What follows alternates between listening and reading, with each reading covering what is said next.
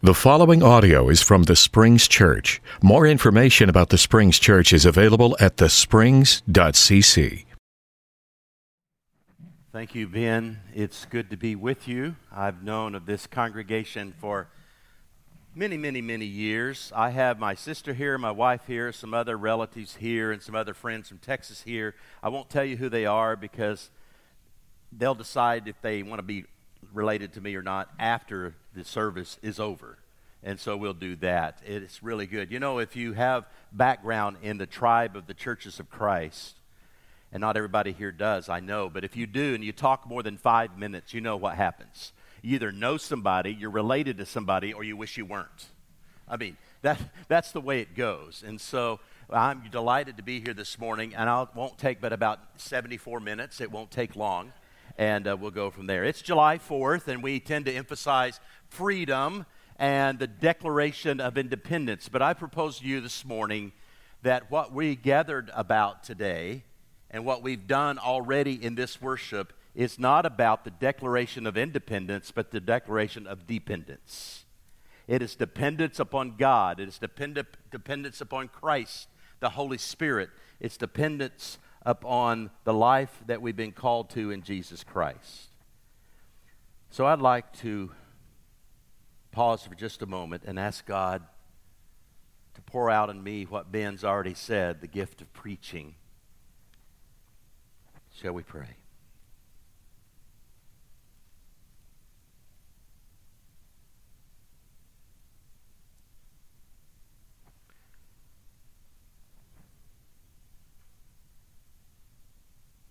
Oh Lord, may we be totally dependent upon you, and it is easier said than done. And we know our own struggles, and we know our own sins, we know our own doubts and our fears and the realities that we face every day in our lives. We know the world is broken, we know the world is divided, and we feel it in our own soul, sometimes in the dark night of our own soul. And I pray today, Father, that you would pour out on me the gift of preaching, that we would be a generous people, and that we would be called to bless because we've been blessed. In the name of Christ I pray, amen. If you have your Bibles with you, or your phones with you, or your iPads with you, however you access your Bible, if you'd be turning to Luke chapter 12. Luke chapter 12 this morning. The generous life is what I'd like to call this. I love this series, Practices of Love, Spiritual Disciplines for the Life of the World. I like that phrase, the life of the world.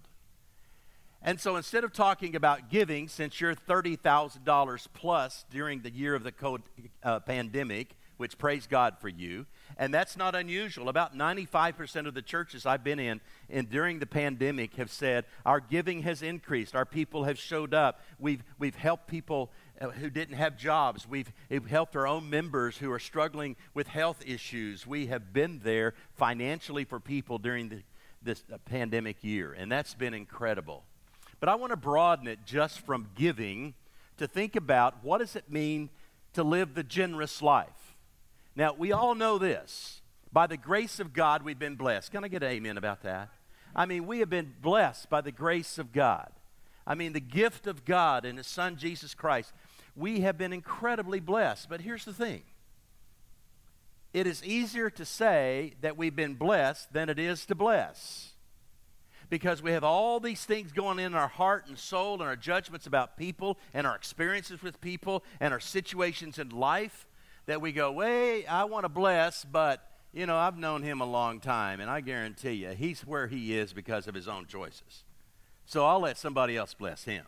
And I've known her forever, and she's been a basket case ever since I've known her, and I am not going to bless her anymore. Somebody else can bless her. You say, now, nobody in here does that. You're a liar, and the truth is not in you. That's just all there is to that. We're blessed to bless. It's easier said than done. We know it sounds simple. We know it sounds simple, but it isn't simple because something is simple does not mean it's what? Easy. Because something is simple does not mean it's easy. Love your enemies. Clear. Not easy. Do good to those that hate you and despitefully use you. Clear. Not easy. It sounds simple, straightforward, no mistake about it, but it is a lifetime of learning. And one of the reasons it's difficult to live this is because we are bombarded by algorithms of consumption. Let me say that real slowly. We have assumptions about consumption. That's good preacher stuff, Ben, in case you didn't know. You don't do that a lot, but you need to repent, all right?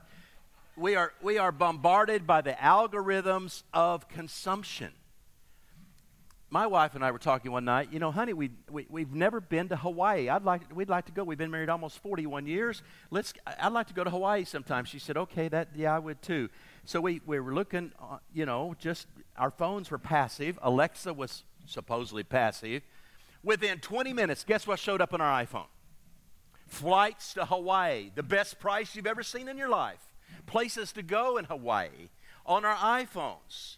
Alexa was listening. The algorithms are designed to bring you in, to consume. And then there were clothes in a few minutes that, here's some nice Hawaiian shirts you could take on your Hawaiian trip. And on and on. It's so much a part of our life that we are bombarded by the algorithms of consumption. I knew a lady once, and she never owned a cell phone and didn't want one of the blankety-blank things. Ever. She never owned a home. She never had a new car. She didn't have a winter coat growing up in Oklahoma until her adult daughter bought her one. She never had any of those things. She was joyful. There was always extra chicken to cook to have somebody in. There was always people that are welcomed. Her joy was her family. Her joy was her children. Her joy was her grandchildren. Her joy was helping friends, and she had lots of. Her joy was cooking meals and taking it where she worked at Tinker Air Force Base. My mother is who I'm talking about. Raised both of us as a single parent in a small little frame house with no insulation in the walls. What did I learn from my mother? That you can have joy and you can be generous if you don't have anything. Can I get an amen to that? I mean, you can do that in your life.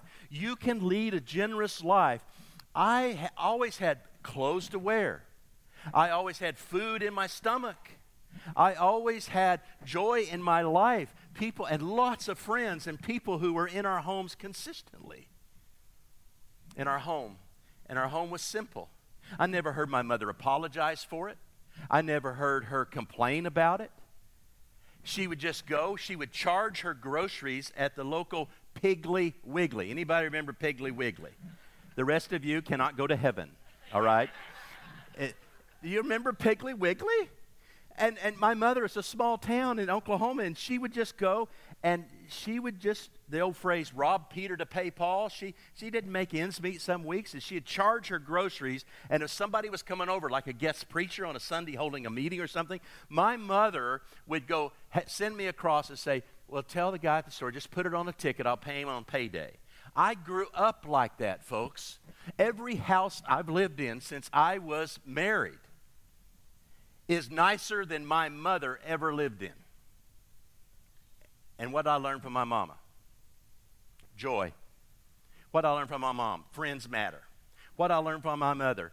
You can give when you don't think you can give, and you can always be generous with your time, with your energy, with your food, with your care. Now, my mother wasn't perfect. I could use some phrases this morning that I would have to repent of if I said them publicly. She had her faults. She had her idiosyncrasies. She had her judgments. She had her opinions. But the bottom line is, I learned the generous life from a mother who raised 2 children, single from the time I was 11 years of age on. Paid my first interest fee, it's all she had, $125. To go to Oklahoma Christian University. Now, I'm being very personal about this because I want to pull you in to realize something. You can take all the teachings of the New Testament on stewardship, or you go through the whole Bible. Abraham was a rich man, but he had faith in God. okay? You can take all the teaching. Joseph of Arimathea was a rich man and bought the burial plot for Jesus. This is not about you not being rich or wealthy. This is about your perspective on what it means to lead the generous life. So, in Luke chapter 12, he had been listening for a while from 12:1. This man had listened to Jesus as crowds gathered. He heard Jesus say, "Beware the yeast of the Pharisees." He heard Jesus say that whatever you say in secret will be revealed in the light. In the dark will be revealed in the light. He heard Jesus say, "I tell you, friends," verse 4, "do not fear those who kill the body, but can do nothing more. But I warn you to fear him who, after he has killed, has authority to cast you into hell." He heard Jesus tell them that. And verse 8, he heard Jesus say, "Everyone who acknowledges me." No, he heard Jesus tell the crowd, "Everyone who acknowledges me." This guy's been listening a long time. He heard about the Son of Man. He heard about angels. He heard about rulers. And don't fear those. And don't worry about how to defend yourselves. The Holy Spirit will tell you what to say. This man had been listening for quite a while. And the only thing that he was consumed with is, "Hey, teacher, listen to me. I want to tell you something." "No, teacher, here's the question. Can you tell my brother to divide the inheritance with me?" What? Jesus has been telling, Luke makes it clear. Jesus has been telling, Luke makes it clear. This guy now says, "Hey, Jesus, would you tell my brother to divide the inheritance with me?" Sounds like a Shadows of Jacob and Esau, doesn't it? Sound like something with the prodigal son in Luke 15, doesn't it? You see, Luke deals with resources and stewardship more than any other gospel writer. Luke, wealth, generosity, stewardship is a theme in Luke. It's a theme in Scripture. Whether it's Abraham, whether it's Solomon, even Job talks about riches that he totally lost. All through Scripture, there's warnings in Isaiah. There's warnings in Psalm 49, right after the one Leah read this morning. It is a whole psalm about be careful, the rich and the poor both die. So you live your life in light of death. And then on and on and on. The story of Zacchaeus, the story of the rich young ruler. The generous life, this guy did not get. Chapter 13, verse 1, someone in the crowd, this guy's been listening. Someone in the crowd said, "Teacher, tell my brother to divide the inheritance with me."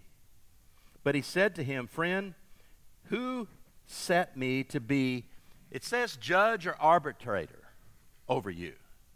Think of the word, a better word would be, you're setting me up to divide you and your brother. I'm not interested in dividing you.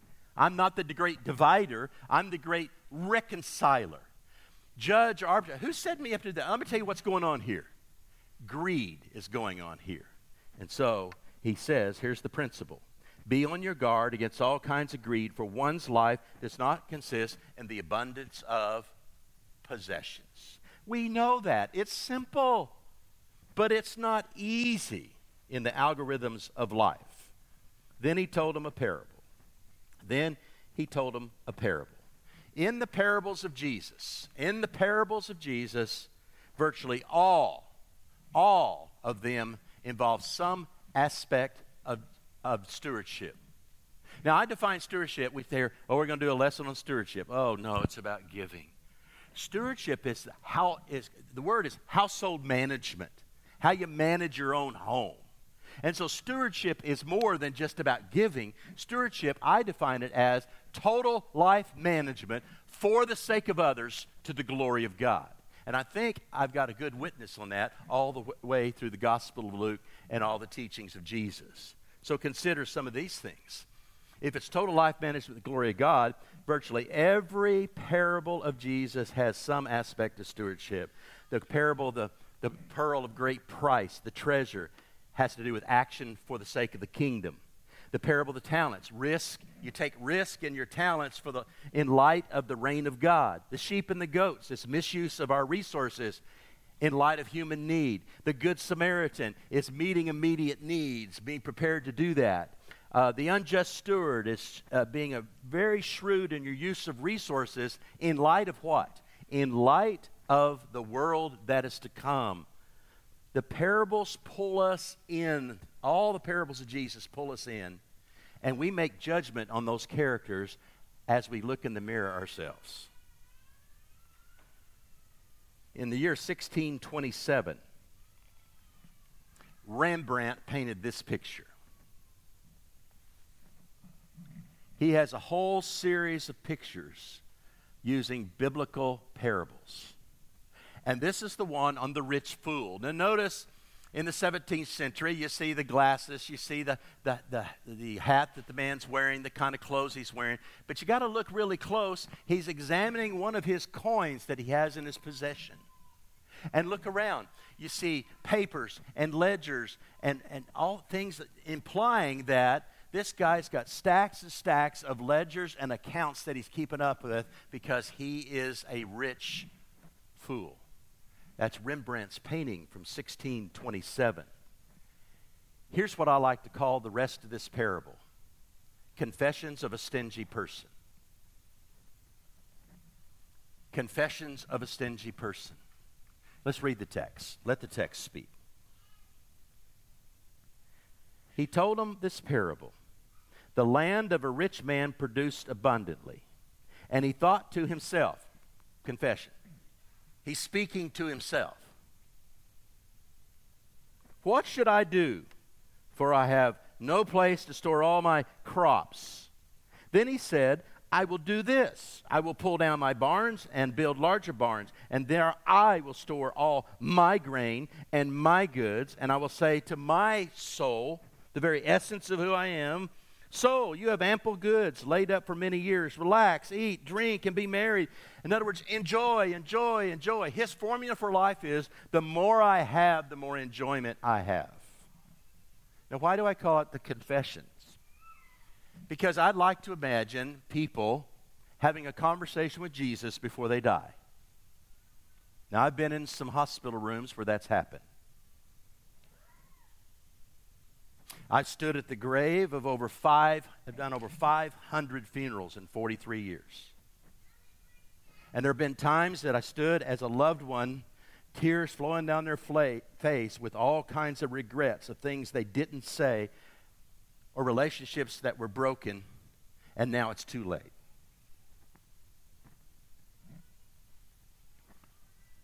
I've gone back to graves with people who were mad and angry at their loved one that had been buried 2 or 3 months.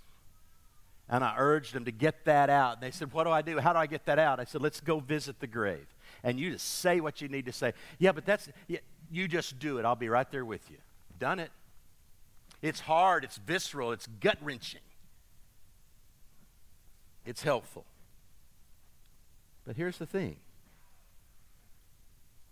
What if this person, this man that lived his life, what if he'd had a conversation with Jesus before he died? Bible doesn't say that, doesn't record that. I'm going beyond the text. What would that have been like? Lord, I realize now that all the barns that I built, I realize now that all the moronic, one of the words for fool, all the moronic things that I invested in to give me enjoyment, I am lonely and apart. I have no one. All I have is barns full of stuff, and I'm dying, Lord. Lord, I want to confess, if I had it to do over, here's what I would do, but we don't know if that story would have happened or not. The text doesn't have anything to say about that. But I'd like for you to think about if you and Jesus were having a conversation about your life, what would that conversation be like before you die? What have you invested your life in that will outlive you? Because we know the formula. Stuff doesn't make you happy, right? We know it. It's easy to say. But I like my new shoes, and I like my new stuff. I mean, it is just incredibly, we have this insatiable desire and appetite. If we could just be at this point in life, if we could just be here, if I could just have this job, if I have this much money, and if I could just travel and do this much, and at the end of the day, you're left by yourself to struggle with your own dark night of the soul, as St. John said. Soul, you have ample goods and laid up for many years, but God said, you fool. Now, there's 4 words in the New Testament for fool. One is the word moron, we get, moronic. This is not that word. This word is the most extreme word. And it has to do with this person in mind and soul and spirit. Everything about him was in a stupor. Stupor because of the way he invested his life in himself. In other words, Jesus could say, your wealth has put you in a stupor, and therefore you are, go ahead and say it, stupid. Now, if you have children here, I'm sorry, I use that word. You're supposed to use that word in church. Children's ministers always get on to me when I say stupid in church. So I won't say stupid. I'll get it. All right, it's over. But here's the thing. That's exactly what Jesus is saying. You stupid person. You fool. Tonight, your very life, your very soul, the essence of who you are will be demanded from you because you've invested in everything except what really matters. So what would the confessions of a stingy person be? Try the rich young ruler. What would his confession be like? Lord, I made a decision. I wouldn't give. And I've lived the rest of my life since you said that. Go ahead, fill in the blank. What would it be like for these people that we have all these negative examples of how they held back? Or the Pharisees, Luke calls them. Some of the Pharisees were lovers of money. Luke chapter 14 or 16, I think. I want to get you thinking this morning about the generous life. How generous are you? Time, talent, treasure, whatever you have. Whatever you have. So what's the so what this morning? The so what for me is, there's 3 of them. You have to have 3 to be a really good preacher. You know that. Even though Jesus just had 1 sometimes. Life does not consist of the abundance of your possessions. That's their Jesus. So the first one I would say is focus on your cents, not your dollars. S-E-N-S-E. Not C-E-N-T-S. It's not the dollars that you should focus on, it's the sense that you have in your life of what it means to be ruled by God and be a generous person because you have received generosity. You are generous in whatever way that can happen in your stage of life. The second thing I would encourage you to think about is it's not about your wealth, but it's about how you share your health. And I use health in the sense of wholeness. That it's not just when I was baptized at age 11 into Christ, I had no clue it involved my pocketbook.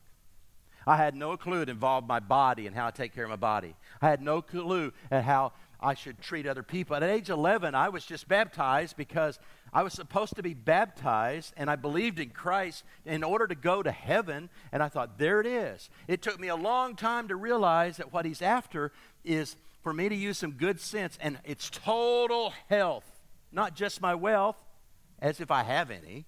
It's total health. It's a robust, fully orbed, however you want to say it, approach to life. That every aspect of life for me is under the lordship of Jesus Christ. And so when you're baptized into Christ, it's not just get to heaven, now we're going to just wait and invest in what I want to, make sure I have securities over here, make sure I have this over here, and make sure I'm comfortable over here. Oh no, everything is lived to the glory of God. And then lastly, the third thing I would say out of this text is this.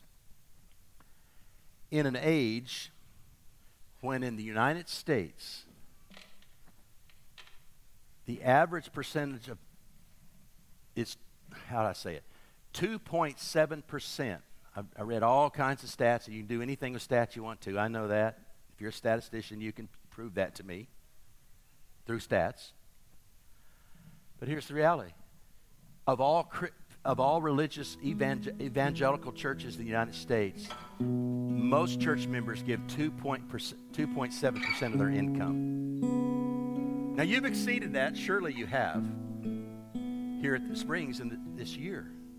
But the reality is we're 50, for the first time in 6 decades, less than 50% of people in America go to church. First time in 6 decades, we're below 50%. And there's a disconnection between give me Jesus, but I don't need church. And yes, a lot of us have been hurt by religious people and religious experiences, and I've done some of that myself, and I'm not proud of it. But here's the reality. You remember the little children's thing? Leah was pointing it. Help me here. Which it's this one. Here's the church, and here's the, help me, steeple. Open it up, and there's the people. The New Testament teaches there is a correlation between the steeple and the people. There's a correlation between. And so when you're giving to this congregation, you're giving out of generosity because you've been blessed in order to bless others in ways you may not even imagine. You may not even imagine. But ultimately, it's not just about the steeple of this place, even though there's a steeple down the street, but not here, all right? It's about what? The people. So here it is, church, this morning. As you consider this discipline of generosity, the bottom line is this. The generous life is summed up is, if you've been blessed, then you are to what? Bless. May the Lord bless you richly with the generous life that you're called to lead.